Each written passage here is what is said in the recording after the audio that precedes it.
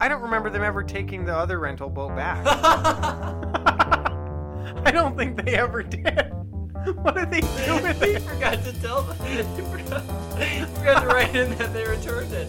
They never see the boat owner again. Oh my god. Don't worry. We'll buy tackle this time. We'll return it. And they don't. They just go fly. They go fly.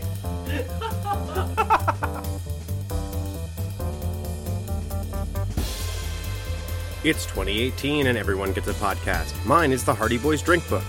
Each week I sit down with creative and hilarious people to talk about a book in the Hardy Boys Mystery Series. Then we have one of our favorite local bartenders mix us up a custom cocktail to sip while we read. Today I'm joined by paleontologist Patrick Sullivan. And for drinks, we're going to the Lowry Beer Garden to sit around with some of our past hosts and talk about our favorite memories from the last year of the podcast. Travel down to the Deep South, get involved in a land dispute, and assume that what is clearly a man in a rubber costume is an underwater sea monster in the Hardy Boys Drink Book number 14, The Hidden Harbor Mystery, Part 2, featuring Patrick Sullivan.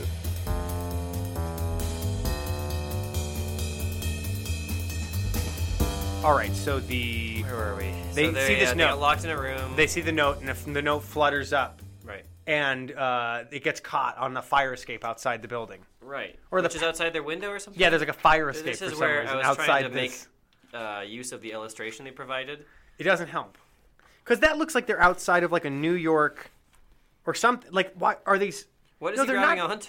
They're not... Right, what is he hanging on to? Because it's not fire escapes. They're like two... Like, they're two different balconies that have metal railings around them. Yeah. And they're going to swing from one balcony, aerialist style... To the one with the note on it. Yeah, to the one that has the note on But it. this is all what? Like, they didn't try to draw out more windows. This is...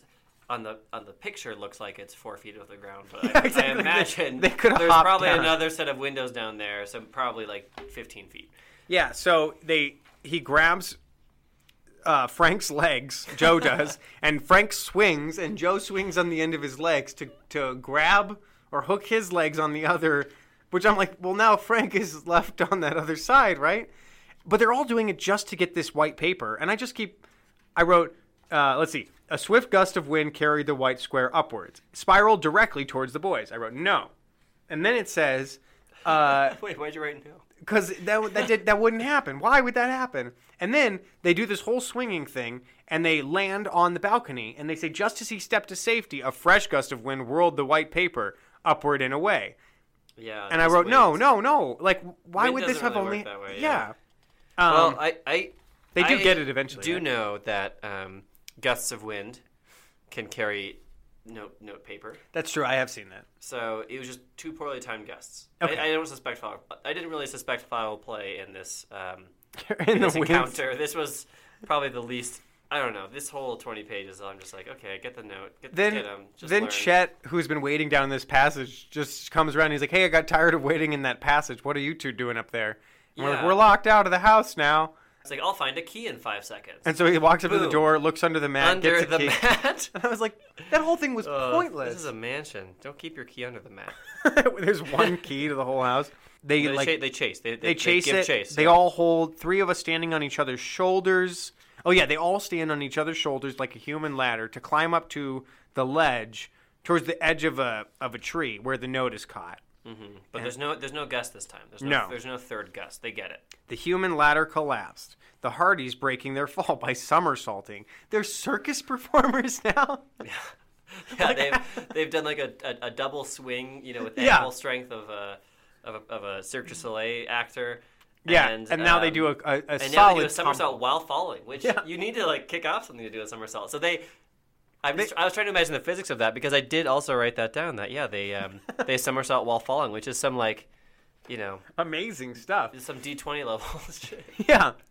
You think that... keep that in, but that's just my thoughts, No, you'd think that if you tried as you were falling through the air to be like, I'll hit the ground and do a somersault, you'd roll onto your back, and then you'd, just hit the ground real hard. I think what probably happened is they both hit the ground and they, turned it into it.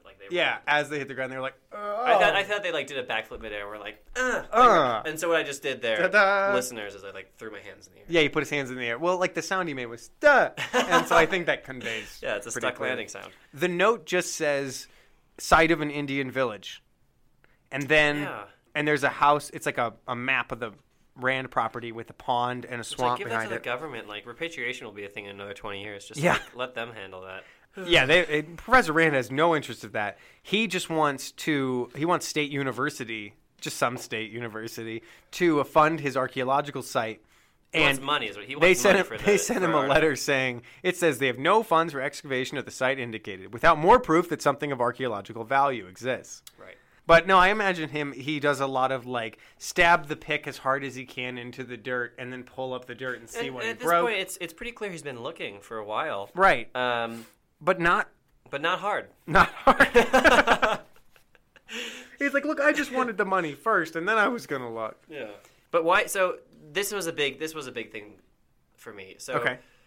Rand was running away with a notepad.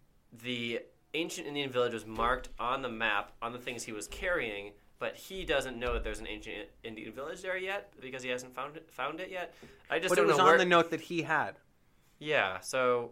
Because he seems kind of clueless about the whole thing, it being there or not. But they got their only lead about it being there from him, and then he seems surprised when they later tell him. I was kind of confused about the whole, like, who knew first kind of thing. But they do see a guy digging around the pond, and they think it must be Professor Rand. Oh, this is later? And no, this is like right after they find the note. After tucking the papers in his pocket, Frank led the way toward the pond. Then they spot a tall figure digging, stooping to examine the spade. That must be Professor Rand, Joe whispered. So they just, again, run after him. Yeah. Like, well, he says, Frank's like, let's go get him. That worked before. Frank actually holds him back. And Joe's like, right. what's the matter? We've been trying to catch up with him for days. And he's like, it's not the right time. He's doing his best to hide his activities besides dodging us. And we're like, it took you this many tries for that to stick out to you? Yeah. I mean, it took one... I'd say negative experience. Like a knife fight. Or like a fun house. A fun house where a woman almost had a stroke. Yeah, and then they learn from their mistakes for the first time in, what is this, 12? Book 12? Book 12. Yeah. Yep. They're finally learning a lesson. They decide to go to the library, because that's where you research things. Well, they go to the library. They tell Chet to go find food. Yeah, they say, Chet, go get some food. We're going to go to the library. That would be that's meal 7. Frank has another idea. Because they said, why don't we trail Blackstone? Why don't we trail Mr. Cutter? Let's follow one of the people involved with this. And he's like, no, I have a different idea. I think we ought to look for Hidden Harbor from the air. Yeah. We'll have a... yeah, that's... Isn't that great? They've gone in airplanes before, right? And only like... Lots of times. 10% of the time has it not resulted in some sort of crash landing. It's rare enough that on bingo, one of the bingo squares is a plane ride where nothing happens. Because it's rare. The chances are pretty slim. So they go... Yeah, okay. He's like, what'll you do for a plane, Chet? Yeah, engage Al West. I started that. I started with Al West, and with a plane, I wrote, this plane is going to fucking crash. Yep. I wrote that down in the book. But Al West, I think, is in... Is it one of the pilots from Bayport? No. He's not... I mean, he is from Bayport, but isn't he the one who saved them with a seaplane? Oh, that's right. So it just happened to be a pilot they already knew. Yeah, but they're flying the plane, and all of a sudden, the plane just... For some minutes, the ship gained altitude. Then, without warning, it lurched violently to port side and nose down. Which, at this point, like without warning, is it's hard to believe. You know? Yeah, exactly. They're getting in a plane and they're like, okay, like don't check anything before we go. Let's go. Let's just go now. Because clearly they didn't check. There's something really obvious, right? That was broken. But then, Al West said it's a controller error later, but he's just passed out. They're like, "What's wrong?" And they're like, "Al West is unconscious." And then Joe screams, "Good night" in acceptance of their death. Like, he screams, "Good night," you know? Like, good night. What kind of last words are those? Like, oh my gosh, yeah, it was, he yelled the second line here, "Good night, Joe." Good night, Joe yelled? And I think then he just, like, his eyes glazed over and he went limp. Like, this was it for him. So, they don't know why Al is passed out all of a sudden. I was like, was he poisoned? No, well, he's a pilot, so he can't handle any sort of change in altitude. Right, exactly. I guess what turned out to happen is that when the plane dipped, he bonked his head real hard on the window and passed out. You think so? That's so what sad. it says. It says... don't take the Hardy Boys around. Frank was thrown against the pilot, who slammed sideways into the cockpit window. Holy shit. Frank has to fly the airplane, which in an earlier book, he's like, I can't fly an airplane. I was like, just try. You're probably going to be fine. Yeah. And he does do a pretty good job. But Al does wake up in time to, like, land the plane. Yeah. Also, and then he says it was control failure, which makes it sound like something it was really clearly wrong with it. Yeah. I liked that when they were describing how the plane was crashing, Franklin Dixon used a really great use of analogy, which is sweat stood out on his forehead as the wooded swamp beneath them seemed to rush upward. It seemed to. It seemed to. So the ground was getting closer. So that's a really good analogy, is that the ground was seeming to rush upward. I just didn't like how that was phrased. I was like, well, of course. Because you're crashing towards the ground. The ground is rushing upwards towards your position. Yeah, it's all relative. The stabilizer cable was cut. Sabotage, Joe exclaimed. Stabilizer cable. Yeah, so he's like, I'll just fix the stabilizer cable real quick. And then get back in the plane. They do. They get back in the plane right as he's fixed the damage. Al brought out his toolkit and quickly fixed the damage cable. When they climbed out, shaken by their close brush with death, oh, here's your trouble, and then let's fix it and get back up there. All right, let's get back up in the air. Yeah, and of course, weather channels and weather reports don't exist at this point, so they just go back up there without... But he does look at the dark clouds and say, storm's coming up. I guess we still have time to look around before it hits. Did Chet say that? Because Chet knows clouds now, right? No, he doesn't mention it. It's Al who notices and is like... I thought Chet had a whole book where he learned about He clouds. did learn all about clouds, but the things Chet learns never come up again. I was hoping he would have something in this book that would be useful. He learned how to cook in this book. He knows how to cook. He's been cooking all the time. Yeah. They have left Chet at camp, and they say, I hope Chet nails things down at camp, because apparently... Oh, Al says he'd better. Haven't you heard? Hurricane warnings have been out since last night. Tell Chet that. Don't just tell him, make sure to, push down the tent extra hard with your weight and stay there. Tell him, go to town. There's a hurricane. Pack up your things. Go away. They fly up in the air, and they convince, they look down, they see the mansions, they see the pond, they see the little boat that's out in the water, this, spy boat that they spied on earlier. Well, they don't see the harbor. No, they don't see a hidden harbor. But they said, what would a boat be doing in there, in the pond? They see a rowboat going out into the pond.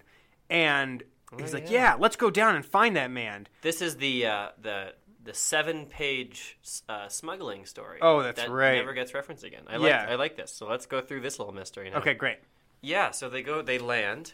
Okay. Because they saw the man with a boat, and they are like, oh, that's good enough to land a plane for. Let's just go and talk to him. Well, first they ask if he can set them down on the ground. And he says, apprehensively, he checked the cloudy skies. He's okay. not sure about any of this. I guess, but when the storm hits, it's going to be a honey. We'll have to get this ship to her hangar long before that. And they're like, okay, well, we need you to land it now in a hurricane. Yep. It'll be fine. Yeah, and, but anyway. And then he's like, well, I'm a pilot, and I've spent a lot of time in the sky, but I'll trust these two boys. Yeah, that happens to these pilots a lot. They saved my unconscious body and then stabilized my plane, and I went back with them for no reason. But yeah, they land, and then they basically are trying to find where that guy was going, and so they kind of go deeper into this really well described swamp. I like how they describe the Spanish moss and the hanging vines. Joe tastes the water, the swamp water, and he's like, fresh water. Stop tasting stagnant ponds. The beef broth was a start, but better than beef broth. Yeah, so they sneak up on this guy, and he's capturing baby alligators and putting them in a bag. Putting them in a bag from a little nest under nest under this swamp tree. That's illegal, Frank commented quietly. Yeah, he's like, that's illegal. Joe's like, yeah. And he hears them and shoots at them with a goddamn shotgun. Yeah, he does. The next moment, he came up again, a blue shotgun barrel trained in the Hardy's direction. A blast and a puff of gray smoke followed rapidly. Deadly pellets ripped shreds in the hanging these are moss. deadly pellets. They've gotten shot at with salt before, and with pistol guns. Yeah, so this is the first time someone's pointed a shotgun at them and pulled the trigger. They call it peppering. So they've been shot at with salt, and now they've been peppered. Yep, salt. They're fully seasoned, ready for Chet. Frank warned he may have another shell ready. Yeah, which of course, a gun has more than one shell. Smart, good job. Smart logic from Frank's part here, though. Better let him go if we don't want to get shot. Let's look at the alligator nest. Yeah, why? What he was getting from there. You know that there's probably alligators living here. This is this logic of let's see what he was taking from the alligator nest, and it no longer has eggs in it. You're it's sort of is that bear cub alone? Is that bear cub abandoned? I'm gonna go check out that bear cub. Well, no, it's if you saw someone steal a bear cub and you're and they left before the mom came back and you're let's go where that bear cub was. There might still be maybe I can leave a note for the mom. And then what happens next is the mom comes back. Yeah, they can't find Al West. They get all turned around. This whole chapter, by the way, the whole last. They're always 10 pages. 10-page chapter was called Alligator. Alligator. It should have been called Plane Crash. Yeah, and then the last 20 words is when the alligator comes. My legs! They're caught in some vines! He gasped. Stooping to aid his brother, Frank spotted a sudden movement on the surface of the stream. Then he recognized the snout of an alligator. The angry reptile was swimming straight towards Joe.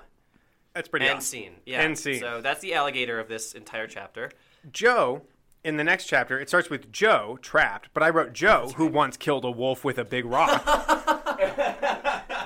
He did, I remember that.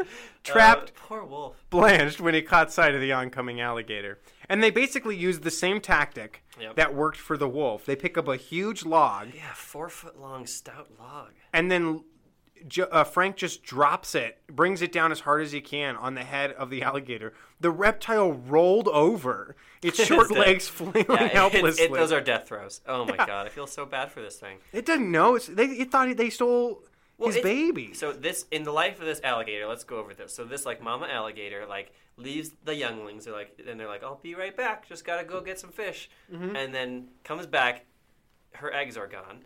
But there's two boys are there. Yeah. Duh. She stole the eggs. She gets defensive. They throw a 4-foot-long log on her head, and she dies. That's this whole story. I would rather read the story of life of this alligator than these two psychopathic children. They basically immediately find Al West, and he takes off in the hurricane because the storm's arriving ahead of schedule. And they're like, we got to get back and find Chet. Which, like, storms don't arrive ahead of schedule. Like, storms come when the dark cloud comes over your head. And that's when the storm was scheduled. Al is so trusting of these boys. Like, they've lost a boat. They almost lost their second boat. And now he's giving them a plane that broke once. Hey, I don't remember them ever taking the other rental boat back. I don't think they ever did. What did they do with it? He forgot to tell them. He forgot to write in that they returned it. They never see the boat owner again. Oh my god. Don't worry. We'll buy tackle this time. We'll return it. And they don't. They just go fly. They go fly. That's amazing. I completely missed that. Like, don't worry. What about my last boat? Oh, don't worry. This time we'll return it. Oh my! And there's a hurricane coming in, and he's just like, "I'm never seeing that boat." It's probably just tied up somewhere, like by that island that they were spying on the fishing boat. Smash! It's gonna get destroyed. Oh God! I don't know. It drifted off. Poor guy. Yeah. So they destroy the alligator, kill the. They go to find Chet because he's had no warning. They can't find him. No warning. Like he can see the sky. They find that their tent is basically like wrapped around a tree. But there's no sign of Chet. That's our tent. Yeah. So they go to the underground passage to Rand's, which is the safest place, and of course that's where Chet's is. Well, they almost missed the seaplane. First of all, Al left without them. Yeah. Almost. He was like, I was about to leave without you, alone in the swamp. Which would have been fair. Yeah, that would have been fine. But yeah, so they dodge being hit by a giant falling tree. They find Chet, and he's goofing around with Grover and Timmy. That's right, and he's cooking another meal. Another meal. It's meal 7. Mm-hmm. And he's wearing, let's see, bulky comical. He's wearing hat after hat, coat after coat, blanket after blanket, shirt after shirt. This is summer vacation in Georgia, and the boys took hats and coats. Oh yeah! Wait, what? Where is this?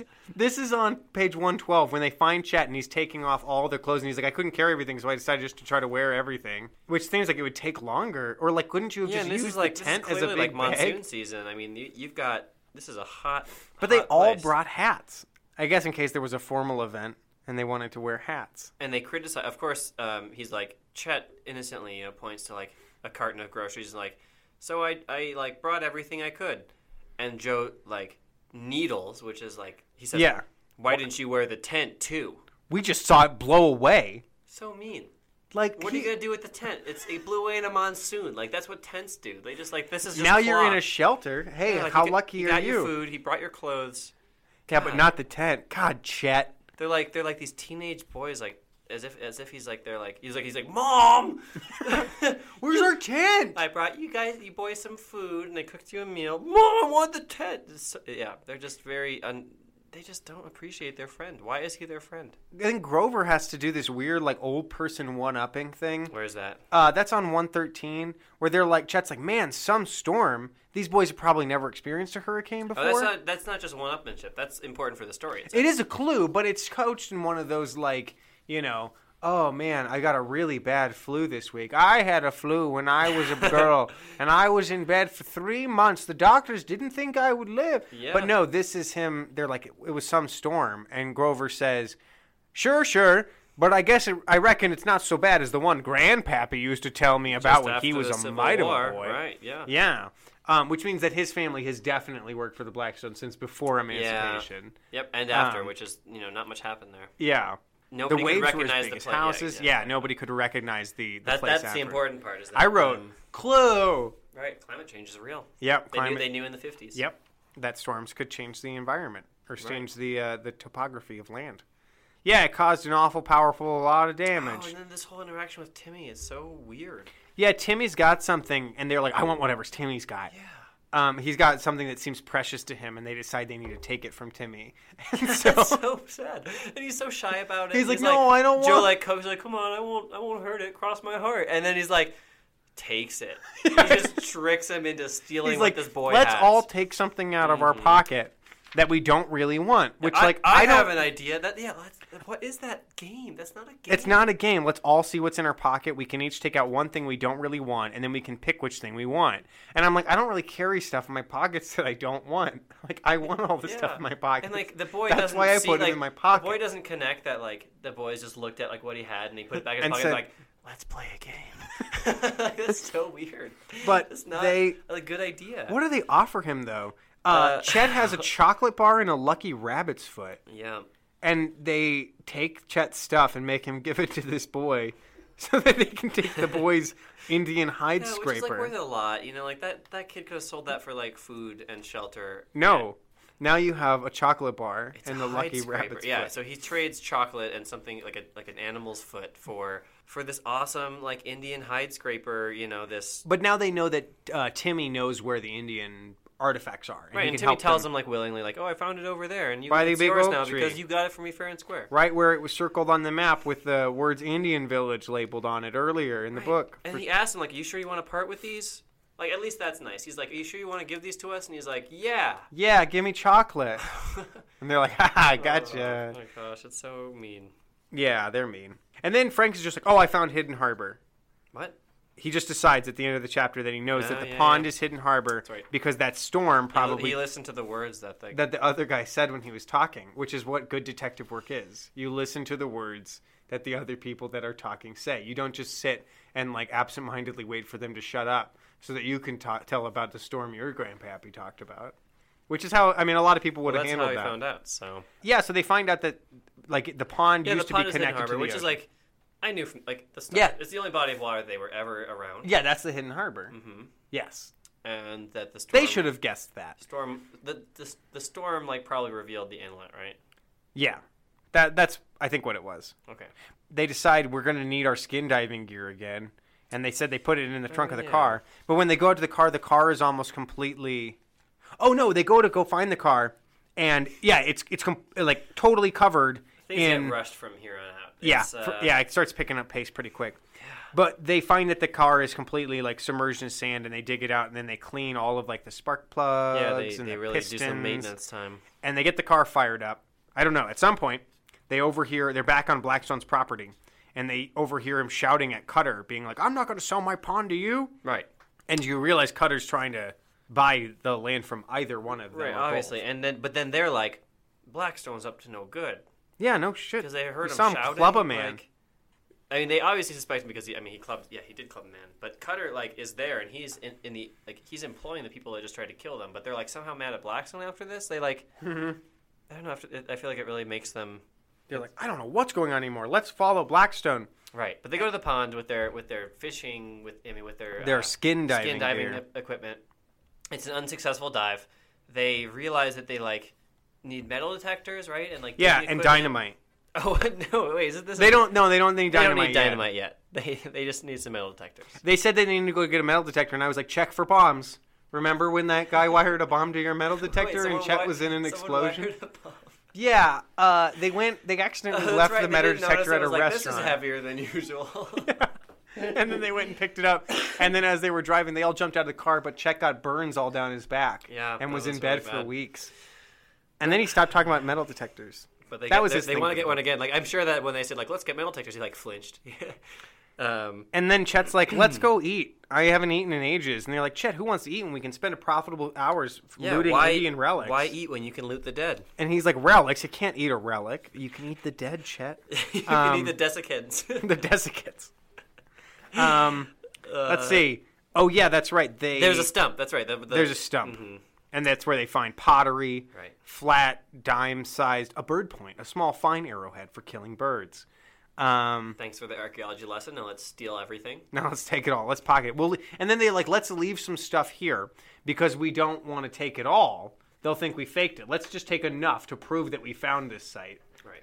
And maybe some souvenirs, you know. Right. And then, yep, they disturb the relics. That chapter doesn't end on a cliffhanger. Wait, is their car still full of sand? Is this? No, they cleaned out all the... Oh, no, that's when they get back. That's when they get back. They try to car, start yeah. the sand, and there's a ton of sand in there. They start the sand. And they wipe the spark plugs, check the wiring for short circuits. Right, it's a page of maintenance. Yeah, of car They maintenance. update Bart Worth on everything that is worth telling him. Right. And then... And they go to the office, and it's like hopping, right? Yeah, everyone's at work making a newspaper. It's doesn't seem like it was before. But whatever. I thought there was like suddenly going to be some sort of crazy new thing happening there, but... Yeah, no, it was just a newspaper place. Yep. They told him about that they probably found a treasure and that the pond. They're gonna find it. Everything that's worth listening into, right? Yeah. Which someone listens. Someone listens into the whole thing. It's the sort of thing like, don't they like open the door and there's a guy right outside the door? He's like, oh. Yeah, and he's like, hey, I'm gonna go. Yeah, let's see. They leave Chet behind for some reason. I think it's just because he doesn't want to go with them anymore. One little thing. He just says, like, I'll stay behind and run errands. Like, because Jenny sent a letter to them, or sent a letter to the office saying, like, wanting to meet with them. Oh, right. Right? Like, apparently she can't come in person, even though, like, but she's the like, town is presumably small. She's like, hey, Mr. Worth, also and bring the Hardy Boys, but come to this random hotel in Sea City. Not a trap. Swear it. I promise. Hashtag not a trap. Hashtag not a trap. Back then meant pound key or number. Yeah. Pound symbol, not a... It's a little historian lesson for you. Pound symbol, not a trap. It's... and they go there, it's and such a trap. It's they show up and they're like, and they all know, but they're still not. They're like, cautious. I'm pretty sure it's a trap. And Burt Worth is like, I don't know, maybe it's not a trap. They didn't tell him. They're like, it for sure is a trap. Did they tell him? I don't know. I think they say it's probably a trap. Because he's the one that like gets the butt end. And they keep telling him to be on guard and not be alone and not go with anybody. And he's like, okay.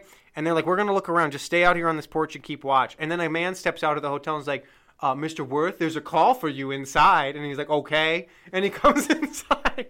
Well, hold on. First, they actually go... before all this, the reason I was like, wait, don't they know? Is because they went to Jenny's house. Oh, yeah. And Jenny's like, no. Like, I don't know what you're talking about. So they know 100% now that this is like a trap that's trying to lure them in.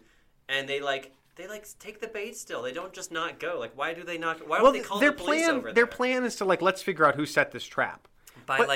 But not by getting caught. Their plan is they're just going to, like, poke around. That's right. But it's this Mr. Worth is just like... they were called to. That's just doing the trap. That's doing the trap. They just do the trap. But Mr. Worth, knowing it's a trap, they're like, sir, there's a phone call for you. And he's like, okay. And he gets up and he goes inside. Okay. And they're like, here, it's back in this back room. Pass down these stairs. All right, in this small room. And then they get him on the back of the head. They get him. So the boys come back out, and they're like, God damn it, where is he? He's gone. Oh, he got got. And then they come out, and they're like, well, boys. First they're like, maybe he went back to the car, and then he's like, no. No. And then the guy comes out, and he's like, boys, there's a phone call for you. And they're like, yeah, okay. Again, this guy. And so, wait, do we ever understand who this is? Is he just like a... He's a guy who works at the hotel, who they later find out has been bribed by the criminals. Right. And then they talk to the hotel owner, and he's like, I don't know, they all left. I'm like, how much did they bribe him with? That he's like, they bribed him enough money he was willing to quit his job. To like lure children and Lure children he's into going to jail. Yeah, exactly. Like he's an accomplice. How much money did they pay this guy? Because they just said that he's just and a if bellman. things had gone well and he got murdered, like that's no way to lose your life. It's just to like get paid like $20 to say like there's a phone call for you because he knew like He knew it was something bad was going to happen to these teenage boys. um Frank and Joe Hardy, telephone call for you in the back hall. It's by the stairs. yeah, it's by So they know what's up. They go to take the trap. I love this next scene. And Frank's like, I'll go alone. Because if it's a trap, you can come save me. And they're like, okay, I'll go up the main staircase and look for backstep next to the phone. But it actually works pretty well. Well, they see That Jed's Cutter's been- partner like around there too. Yeah, they see Stuart Like, as like what's he apparently doing working here? at the hotel. They're like, does he work here?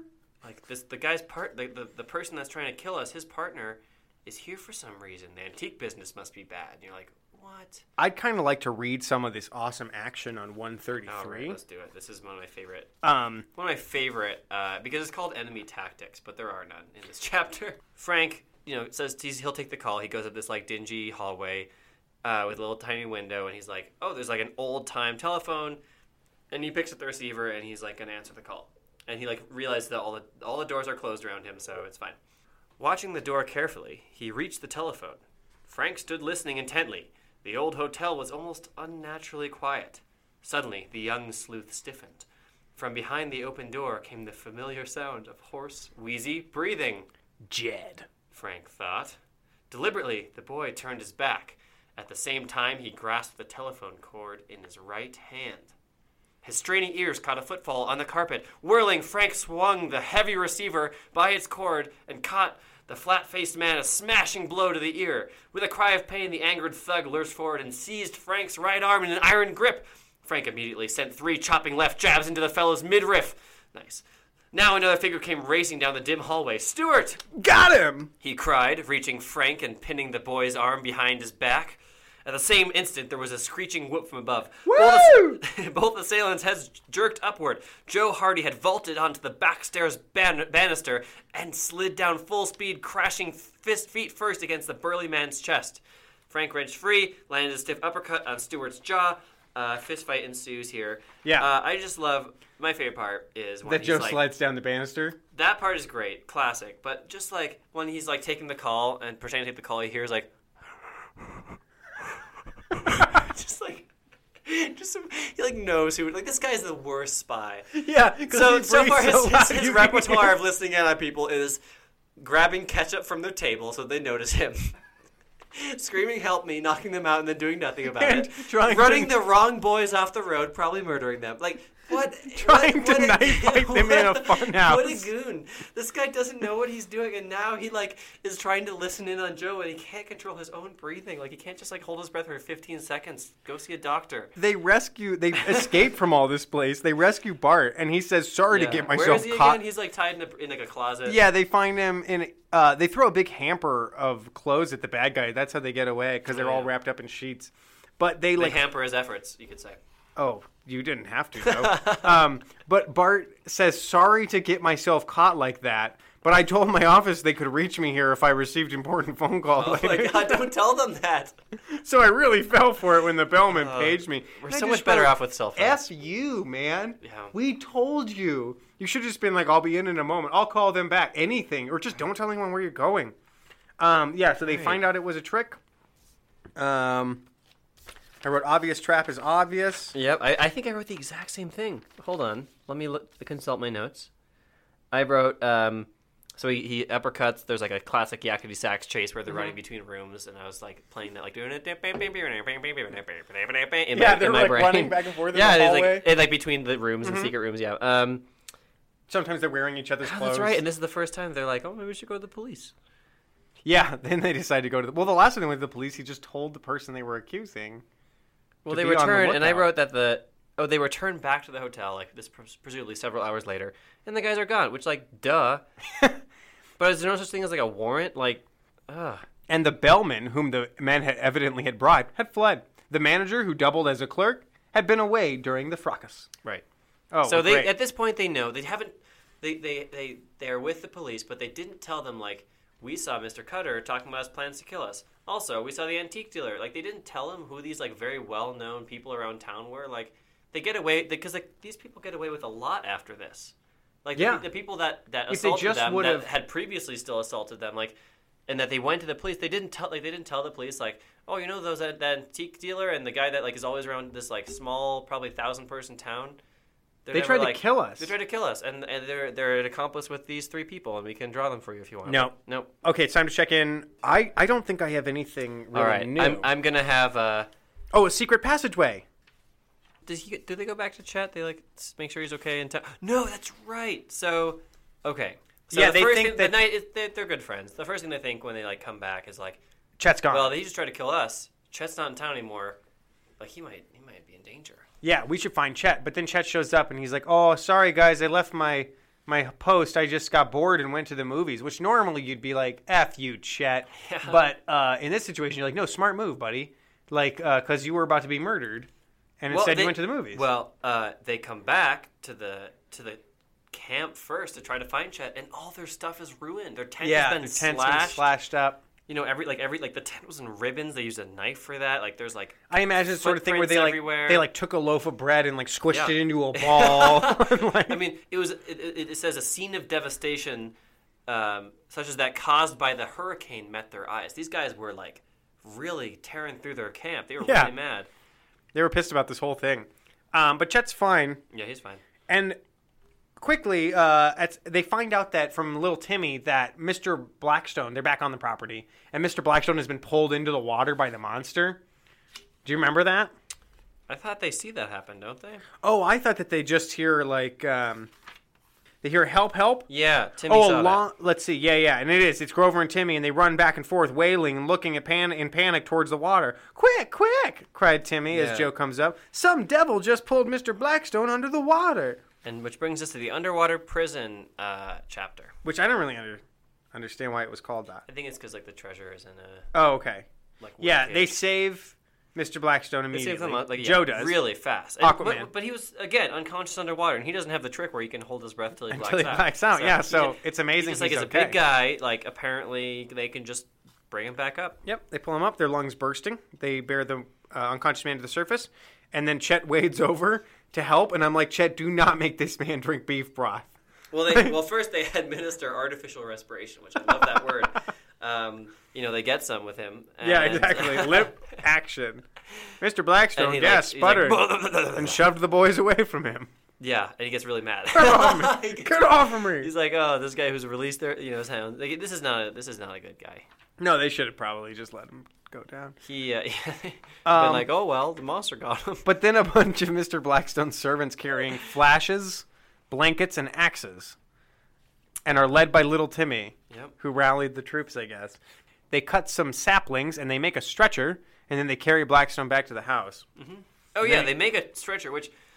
Couldn't they have just gone and got a stretcher? Yeah. Also, I don't imagine the house being too far from this pond. Mm-hmm. Just carry him by his shoulders and his feet. It would take me, like, an low hour estimate, even with a team, an hour or two. Yeah. To make, like, a stretcher. A that could carry a person. Yeah. And this is a big guy. They make a stretcher for him. They think that's the priority is to make to do a little crafting. Blackstone, he thinks it was Rand, but they know it wasn't Rand because they just saw Rand, right? Well, it's because he says, like, Rand did it. Rand did it. And they're like, no, he didn't. We saw him right before this happened. He was nowhere near you. Yeah. Well, because he sent the note to like tell him to like meet at the pond. We'll talk over our differences. Right, and they find out that the note's a fake, like all letters from Rand. Every single letter that. Why did they fall for that? Yeah, it's all been a fake. So they go talk to and they confront Rand about it, and he basically they're like, somebody tried to drown Mr. Blackstone, and he's like, oh, what? No. He's like, no, I don't like the guy. I wouldn't drown him. He's surprised because he should be. He didn't do it. Yeah, and they said the boys then told of someone locking them in Rand's room. The professor's startled reaction convinced them he had not done it. Yeah, like convinced immediately. What? Yeah, what? Oh, locked him in my house? Well, I guess it wasn't no. you. Yeah, we saw you running away after we locked in the room, but I'm sorry that we concluded that it was you. A scoundrel followed me in and out of my house. Yeah, so someone was snooping around his house, locked on the door. It was a close shave, Joe murmured. You were fine. Well, he has got a nice sapling stretcher. So they tell him they're going to trade him the location of the Indian village. That's right. Which he already knows. For which he already knows. But anyway, they're going to trade him the location of the Indian village for He like thinks it over. He's like, well, you know where it is. And I don't. And they're like, you imagine them sharing a listing. Like, don't remind him. Wasn't it him? Did we get that? It was from his him? map. It was yeah. his map. But they're like, don't let him know that we know that he knows. But then, and they're like, and you have to tell us where the treasure chest is. And he's like, I'm like, well, he doesn't know. But then he's like, I do know. It's under a specific cypress tree that's at the mouth of Hidden Harbor. Wait, so why did he know that? I don't know. He says his grandmother told him that it was in a letter. Yeah, but...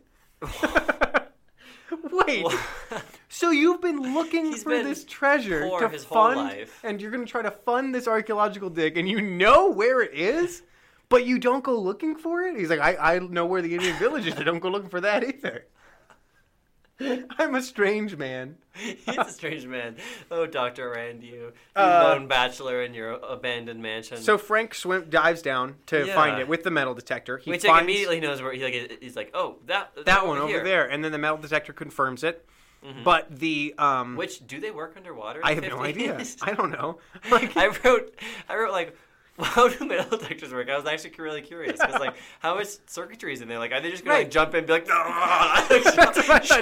like in his ears, or like even if you get like modern powered, if you get like modern earbuds wet and they like crackle and they zap you in the ear and you're like, oh, these are broken, gotta throw those away. It's over here. It's also over here. It's also over here. Like, it just sets off a constant sound. But anyway, he finds a wooden chest with the metal detector. Yeah, that's right. And he can't.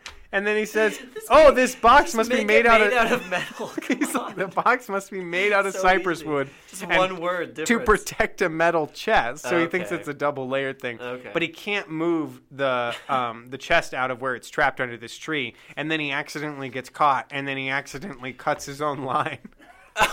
Oh, yeah, that's right. And then he's like, he doesn't even need criminals for him to die. He just needs. And then he says, and then he thinks Joe and the others expect me to stay down for a while. Unless I can signal, they won't come after me until it's too late. Which, like, that wasn't in their plan. Be like, hey, if someone, like, if just like what's happened the 3 previous times we've dived in this pond, if someone goes after you, you need a way to reach us. There's no, like, line he can tug or something. No, they have this weird plan where he pulls out a white ping pong ball from a pocket that he has. Why does he have a because it's a plan they worked out. Oh, it was the plan. It's never.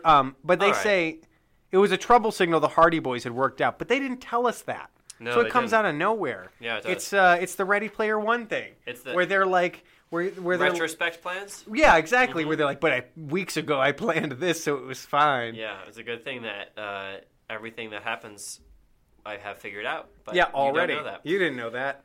So that's a great way to tell a compelling narrative. He's holding his breath again. You know, he can probably do it for 2 to 3 minutes before he passes out.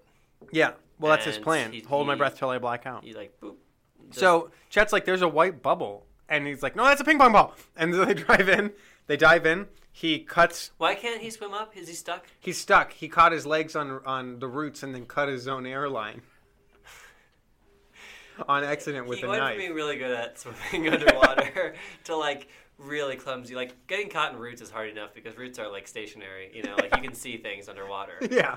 But also, are they opening their eyes in swamp water? Like they don't have vision goggles. They have a diving mask. Yeah. But then he's like kicking around trying to free himself, and he accidentally slices or disconnects his own own airline. Okay.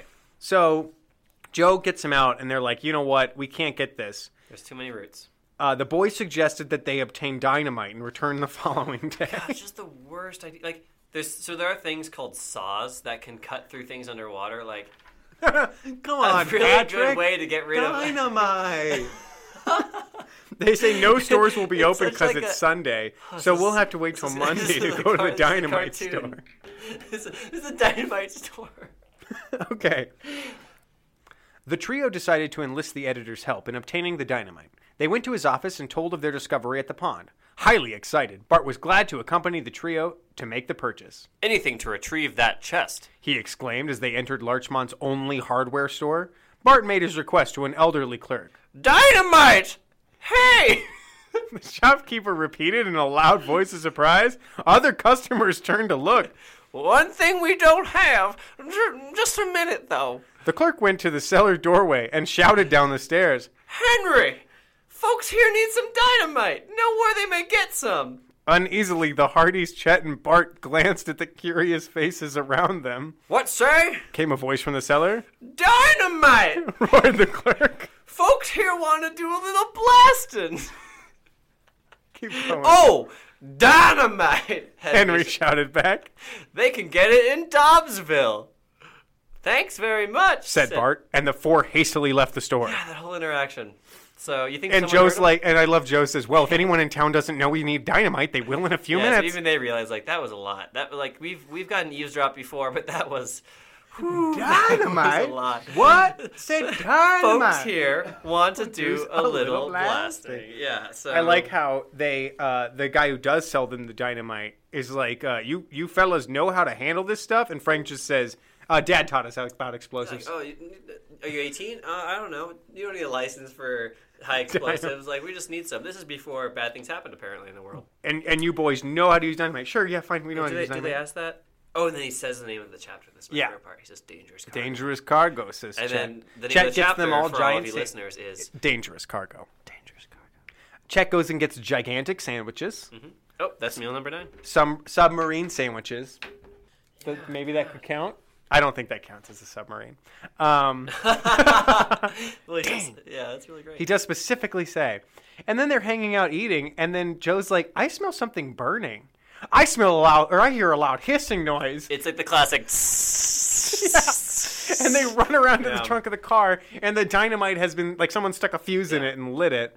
I'm just imagining. Oh, I mean, there's no other way to imagine this besides like the classic Acme dynamite with the fuse in the end. Yeah, and then the guy, rather than getting back into the car, just ran into the woods.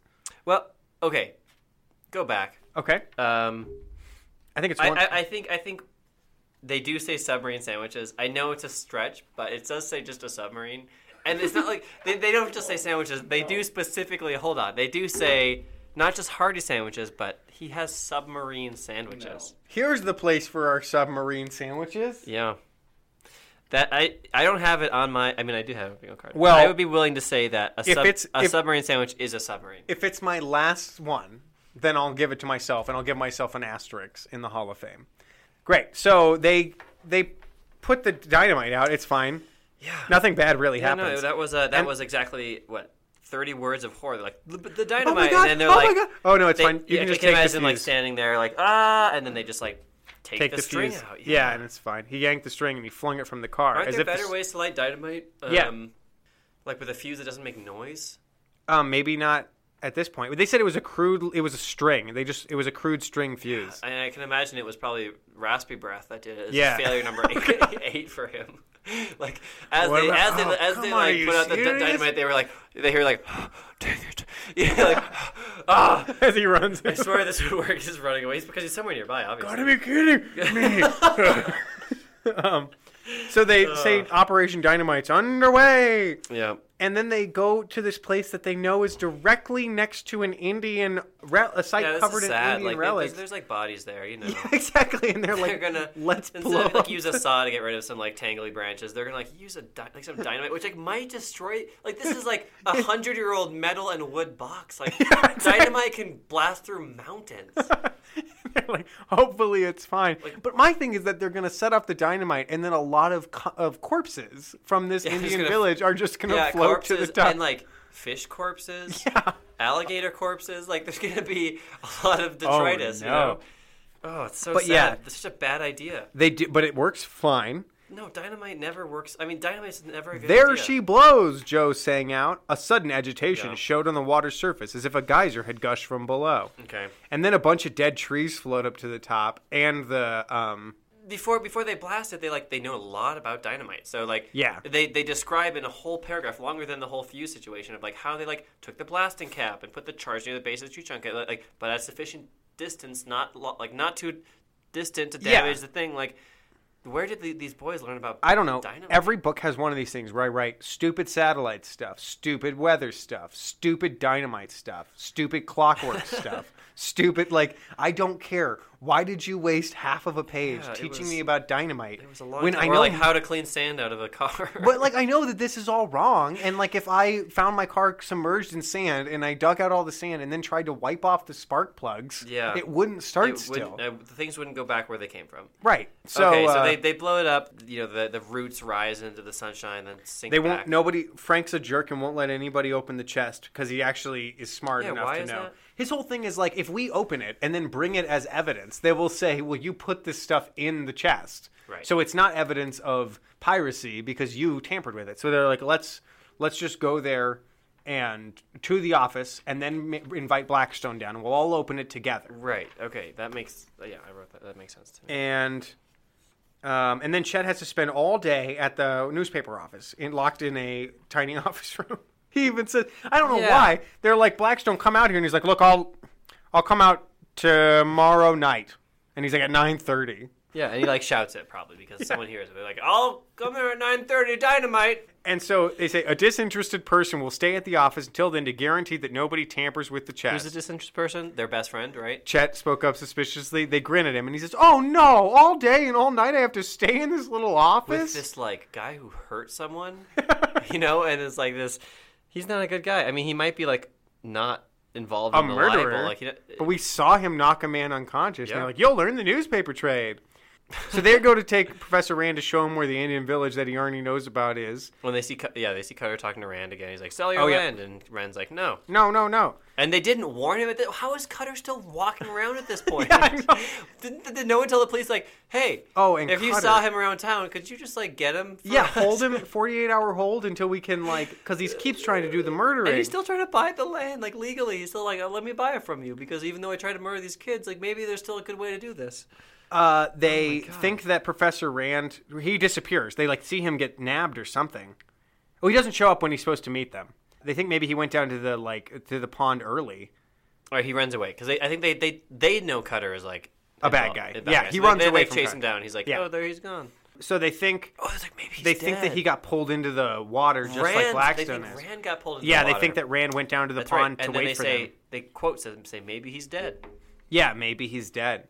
And they search the pond for his corpse because and then, there's a lot of those in there now. And then all of a sudden, the monster fins like rise out of the water, and Joe shrieked. The next moment, something struck him on the back of his head, and he fell unconscious. Ooh. So we're in the final chapter. We're near the end. We're near. This is the last chapter. There's a lot that can happen here because they got unconscious again. The monster is there again. They wake up in the cabin of a boat. Yeah, this is a cool scene. Yeah, so they wake up. It's only 2 pages long, but it's cool. Yeah, and Cutter's like taking off the monster costume, and he's like, "I was the monster," and they're like, "You "Yeah, weren't a dinosaur." No, there are no aquatic dinosaurs. And they're like, "Yeah, there are. The plesiosaur. No, the plesiosaur was a marine reptile."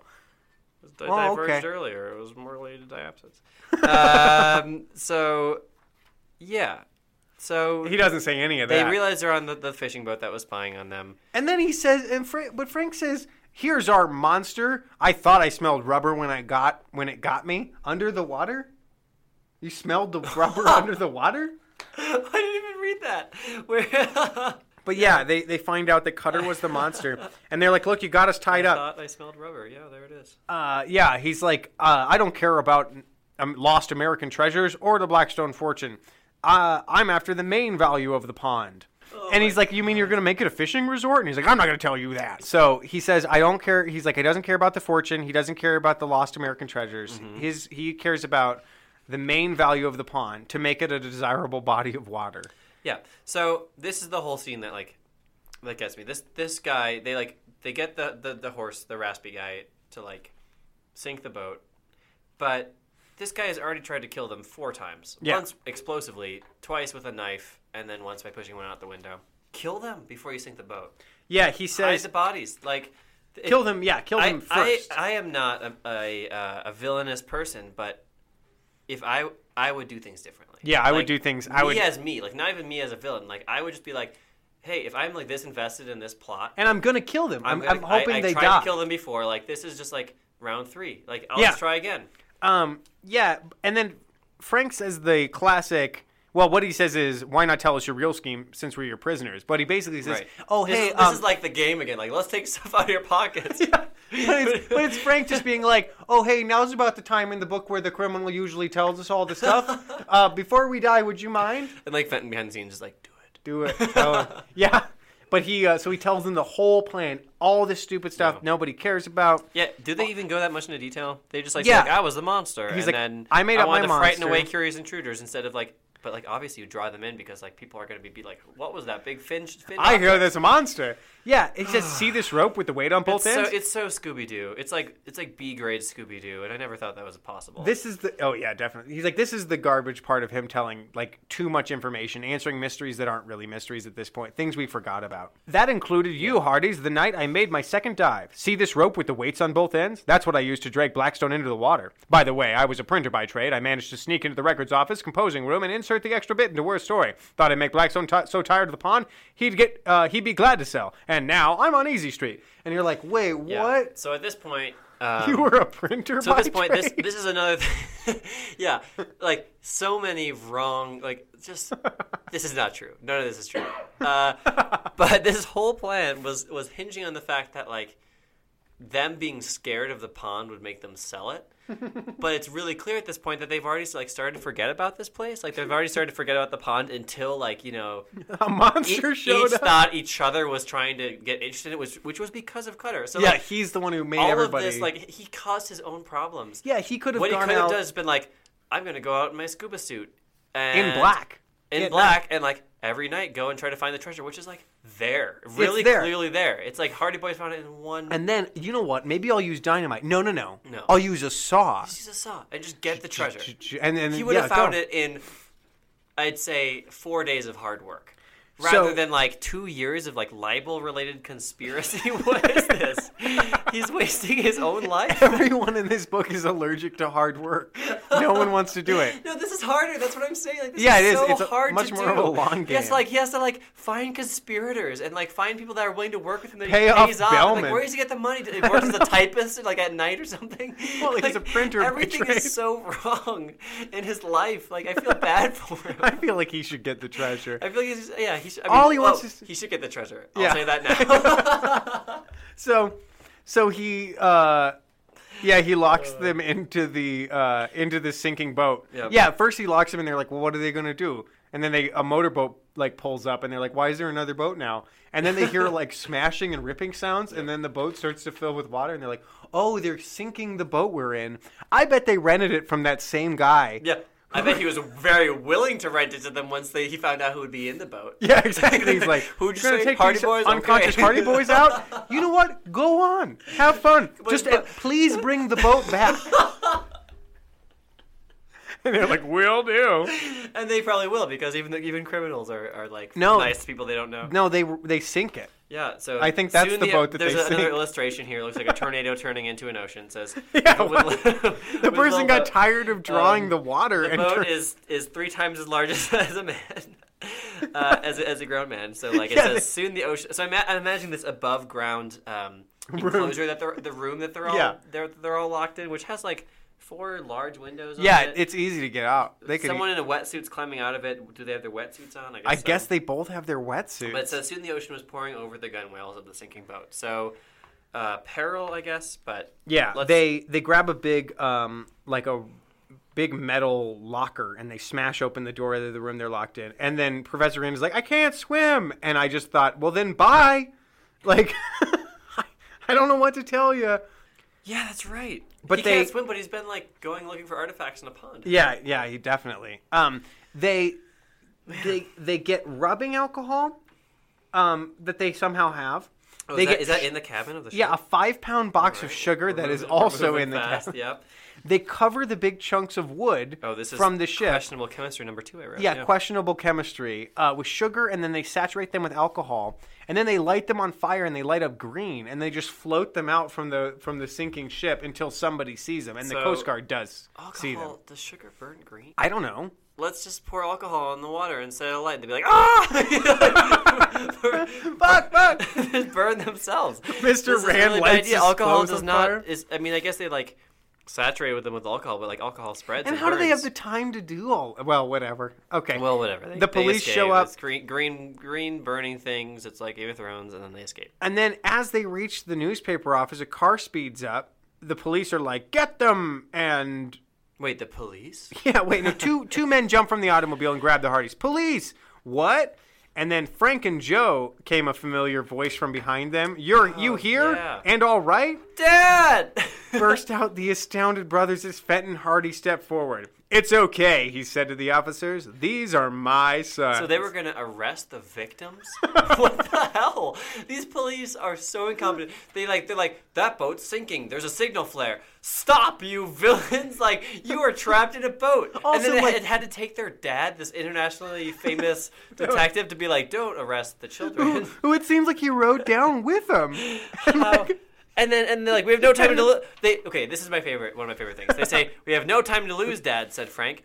Briefly, he brought his father up to date, which is like, that's a 200 pages of exposition there. I mean, briefly. That's going to take, we've been talking for 2 so hours at this point. It started with a libel suit, and then, okay. And then there was a guy who wanted to get ketchup, but he'll come in later. 1 second. And then basically everything that we have said to you thus far, minus the stuff that was cut, which is probably a lot because we're not very good at talking to the ether. And he's like, Dad, let me get you up to date. And then his dad's like, okay. Yep. Okay, great. Let's do it. He leads the police to doing things that are actually police-worthy. He does actually. Following men that are criminals. I do think, though, that while he was riding down in the back of the police car, they were like, and you're out there to get your boys? Yes, the Hardy Boys. Right, Hardy Boys, right. And you're our prisoner? No, I'm not a prisoner. I'm a detective. Yeah, but luckily... Okay, great. And then they saw him. They're like, Hardy Boys, that's what he said. Get him. The boys. Those boys. The only boys that are new in town. And then my favorite thing is that I'm really glad they didn't spend 5 extra minutes catching their dad up because they got there just in time to see, like, masked men almost kill Chet. Like, he was like holding them at gunpoint. So if they had been like, oh, and Dad, one more thing, there was the treasure. It turns out we had to get dynamite. And there was a fuse. Like, check. Bang! As they hear a bang from the newspaper offices.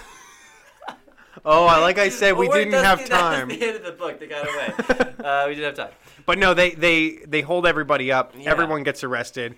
It's in this one. They open the treasure chest. That's the big thing. They open this treasure chest finally, and so inside is a fortune of Confederate money. Yeah. Which I thought was an okay twist. That I was like, it's all worthless. But then they're not okay with it just being the treasure was worthless. They're like, no, there actually is a fortune. Yeah. In old rotted cypress trees that have been under the water for 200 years. Which are nowhere else in this state, apparently. There's like a micro ecosystem of dead trees that exist in this like stagnant pond that are you happen to discover that are worth more than this treasure. A huge fortune in valuable wood to persons who can get it out and market it. And then Fenton, weirdly, like, Blackstone's like, I don't want to fund this project. And Rule's like, they need some things that make sense. But then Fenton Hardy does a weird thing, and I was like, Fenton Hardy's always running the con. They both decide that they don't have the money to like finance this cypress lumber operation. But Fenton has a Jamaican wood smuggler that he knows.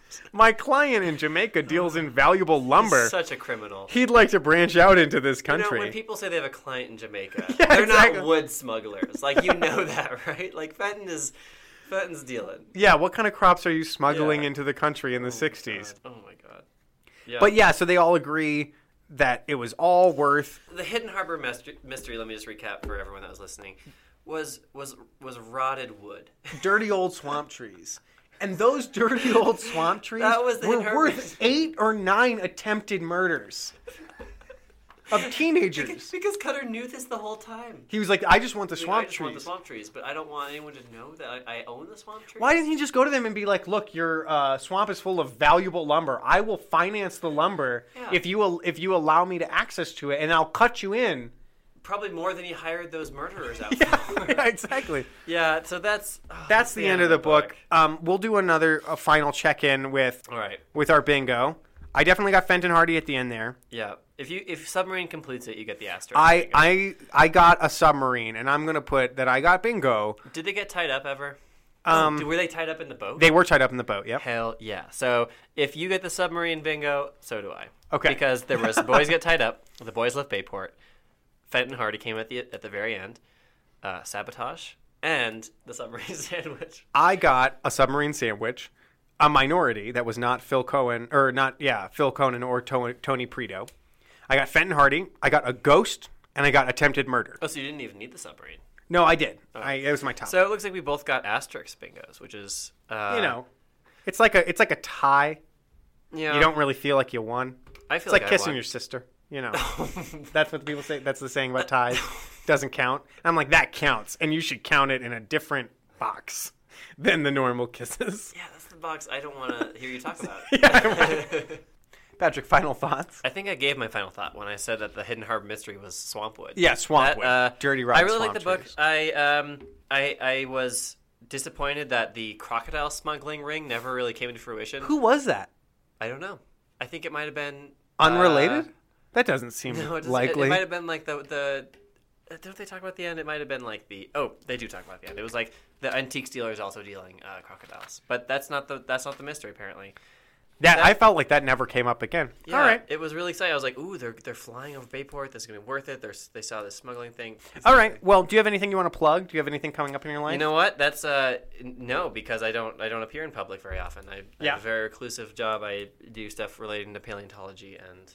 Well, tell me something exciting about paleontology. Well, yeah. So there's always a lot of exciting things in paleontology, especially being out west. But I will be going out to the field, which is always exciting because you get to find dinosaurs, sometimes new ones. So the last dinosaur they found close to Denver was of course, the Thornton Torosaurus, which is the 67 million year old Triceratops relative that's extremely rare. So I've been working on preparing the bones of that animal. Well, thank you so much for being on the show, Patrick. Yeah, thank you. Yeah, so Jess, what do you remember about the book that you read? It was about the Hardy Boys going to the West. The West, yes. And one time, I think the two boys seemed to work together. Yes. Which seems new. There was lots of fat jokes. There were fat jokes about that one guy. Fat jokes all over. Chet Morton. Do you remember when they split, when they were chased through that town and they split up? Yes. And we were like, why did they know to split up? And then they got back together. I remember That's what I meant. That's what I meant. Where That's they worked together. And one of them caught himself on the edge of the roof with his fingertips. Yes, I remember that. I remember in that one, there was a lot of cowboys. Cowboys. Yeah, it was Montana, It's all a blur. Didn't they? I remember that they always had plenty of food. Like, they'd fallen in a river with horses. They fell in a river, and they lost all their supplies except for, and then it was like tents, food, fire-making equipment, sleeping bags. All their equipment was fine. It was just fortunate. Yeah, I remember that. I remember a frozen waterfall, but I don't remember why. Yeah. They had to go into they get lost in the blizzard. They kill a wolf. Remember when they killed that wolf? They get surrounded by wolves, and then they hit it over the head with the big rock? That's the cover illustration. Yeah. Haunting. The wolves. All right, great. Well, did you listen to your episode? I listened to most of it. Did you listen to any other episodes? The last 10 minutes, or no, not even that long. I missed the end. I listened to Mitch's episode is great. Okay. So, Jack, you have read 2 Hardy Boys books for the show. For the show, yeah. A lot more as a kid. So, what do you remember about... Do you remember anything... What were the 2 stories you did? The first one that you did... Oh, God, I don't remember any of them. I forget them as soon as I read them. Yeah, I do the same thing. The first story that I read was... Well, the second story was Footprints Under the Window. That's when we went to the Huelas Islands. We had the whole thing with Jack Wayne was the pilot the whole time. Terrible. Yeah. The skeleton, right? Was that the one with the skeleton in the rainforest? The centipede crawled out of the skeleton's eye. I remember that. In like a very cartoon, like, Johnny adventure Quest, moment. Yeah. Give me a second, and I will remember parts of the other story. In the other story, there were like missing chums. The missing chums! Because their friends were on a boat, Yep. right? That got sabotaged, maybe. They were kidnapped. It was... I remember at one point Tony Prito rolls his ankle. Yeah. Remember they're on they have to, like an island. They're and they hiking. Have to they're hiking and they're hiding from people. There's a bunch of boat theft that occurs. The missing in that chums. One. I just remember the crime barn. Well, that's was in the old. That was from the original, the 1920s one. Because I for missing chums, I had both the 20s version and the rewritten version, and they were totally different books. Yeah, like they had a crime barn in the back of their house. Not just the lab over the garage. Exactly. That had a boxing ring in the middle of it. And they were like, at one point, Biff and Tony are sparring. They are like sparring. Yeah, and Chet gets stuck in a window and gets spanked with paddles or something like that. Oh yeah, it's pretty crazy. And in that original one, Aunt Gertrude is described totally different. Oh right, because in our version, Aunt Gertrude is a thin, shrill woman, unmarried, very clearly unmarried. Yeah, speaks her mind. Yeah, she's described as kind of angular. Yeah. And in the original book, she's described as very large and rotund, and sort of like, I imagine. Do you remember that British sitcom Keeping Up Appearances? Oh, of course, and, Hyacinth. Yeah. That and I imagine her very much like that as Hyacinth Bouquet. Yeah, Hyacinth Bouquet, and she also had a large white cat named Lavinia. Okay, great. Yeah. Well, is there anything you're looking forward to in this next year? I think I talked about it in other interviews, but I love the Nancy Drew stuff. Okay. I don't love the Nancy Drew stories, but I like the shifting off to other sides. Yeah. And I think it'd be fun to every now and again do an offshoot episode. Like a Boxcar. Boxcar Children or Famous Five we've talked about. Bobbsey Twins. Encyclopedia Brown. There are a lot of ones out there, so it'd be cool to go out, but I also feel like we're on the cusp of the Hardy Boys adventure stories I've talked about it on the show before, in the way I remember them. The globe-trotting exactly. gadgets. They're way more Indiana Jones than they are Encyclopedia Brown. So I feel like we're getting there. We're starting to explore exotic locales, and there's starting to be more explosions. Well, my hope for the next year is that they go to Europe. Because they haven't gone to Europe. Yeah. And I feel like if they could go to Europe or what they would probably refer to as the Orient, I would Far East. The Far East is what. Yeah, I guess you could call it that. But I think they would probably call it the Orient, and there would be a lot of Oriental people in it. Well, yeah, because that's who lives there. Yeah. So. Okay, great. Hey, thanks for having me. Yep. Okay, I'm going to talk to you, Jose. Okay. So, what were you were raising your finger to?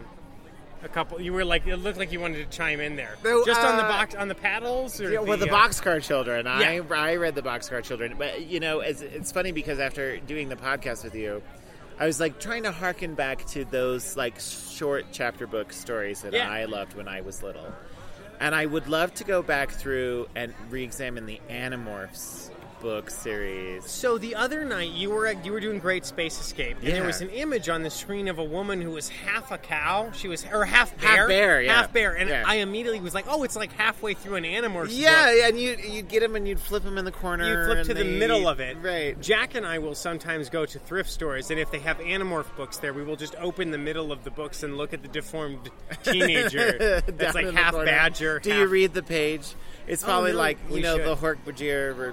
Was that the aliens? Yep. And you have to touch the disc. I was obsessed with those the books. Animorphs. Oh my god! I would love to do an Animorph. Who was the one that was stuck as a hawk? Tobias. I have to be honest with you. I probably will never have children, but I would want to name one of my children Tobias after specifically the hawk because boy. of that. Did he ever get to be a boy again? He does. He gets a little cheaty run around, and one of the things I really loved about those books is that I remember the first series of books that I read where the characters seemed real. The Hardy Boys they're kind of fake. They are fake. You were talking about their sibling rivalry a little. Yeah, so they don't have or it. Lack of what? Yeah. And they're what, a year apart? They're a year apart. They're both boys. First of all, I feel like maybe one of them's Aunt Gertrude's kid. I mean, a year apart? That is a Aunt Gertrude is Fenton's sister, not Laura's okay, sister. maybe not. But you Laura, know what? I don't Laura judge. had a kid, and then a year later she popped out another one. 9 of those months she had to be. They're called Irish pregnant. twins. No wonder she's on Valium all the time. But there's no sibling rivalry to the boys. The boys are kind of like the same person. They have the same exact reactions to every situation. They have the same exact ideas. They say that Joe is the impetuous one, but Frank seems as impetuous. They do the same thing. Yeah. I mean, they charge in. Yeah, or somebody shows up and they're like, "This is a clue," and the other one's like, "That's just what I was thinking," and I'm like, Do the Hardy Boys ever get into debates as to like No, whether or not that's what I'm clue? hoping for. Maybe I should add that to bingo. Like Hardy Boys fight each other. I don't think that'll ever happen. The Hardy Boys disagree. The Hardy Boys disagree. I don't. That'll be the bingo killer. I don't think I'm that gonna one put will that ever in the happen. bingo. Because like even in the one that I Sinister Signpost is the one that I That's did. coming up soon. And even in that one, there's like a part where the boys get a chance to get in like a super awesome advanced race car and just like race up and down in the mountains. And they have to draw straws. Right. Right? And if Frank wins... And there's like a single sentence that's like, Joe was a little jealous, but he was really excited to, I don't know, do something else. If you go and I'm stand like, by the road. What like, kind of... No, that's no, not... brother would be like, no, you cheated. I know. And then they'd fight. I feel like they would get in fights all the time. Yeah.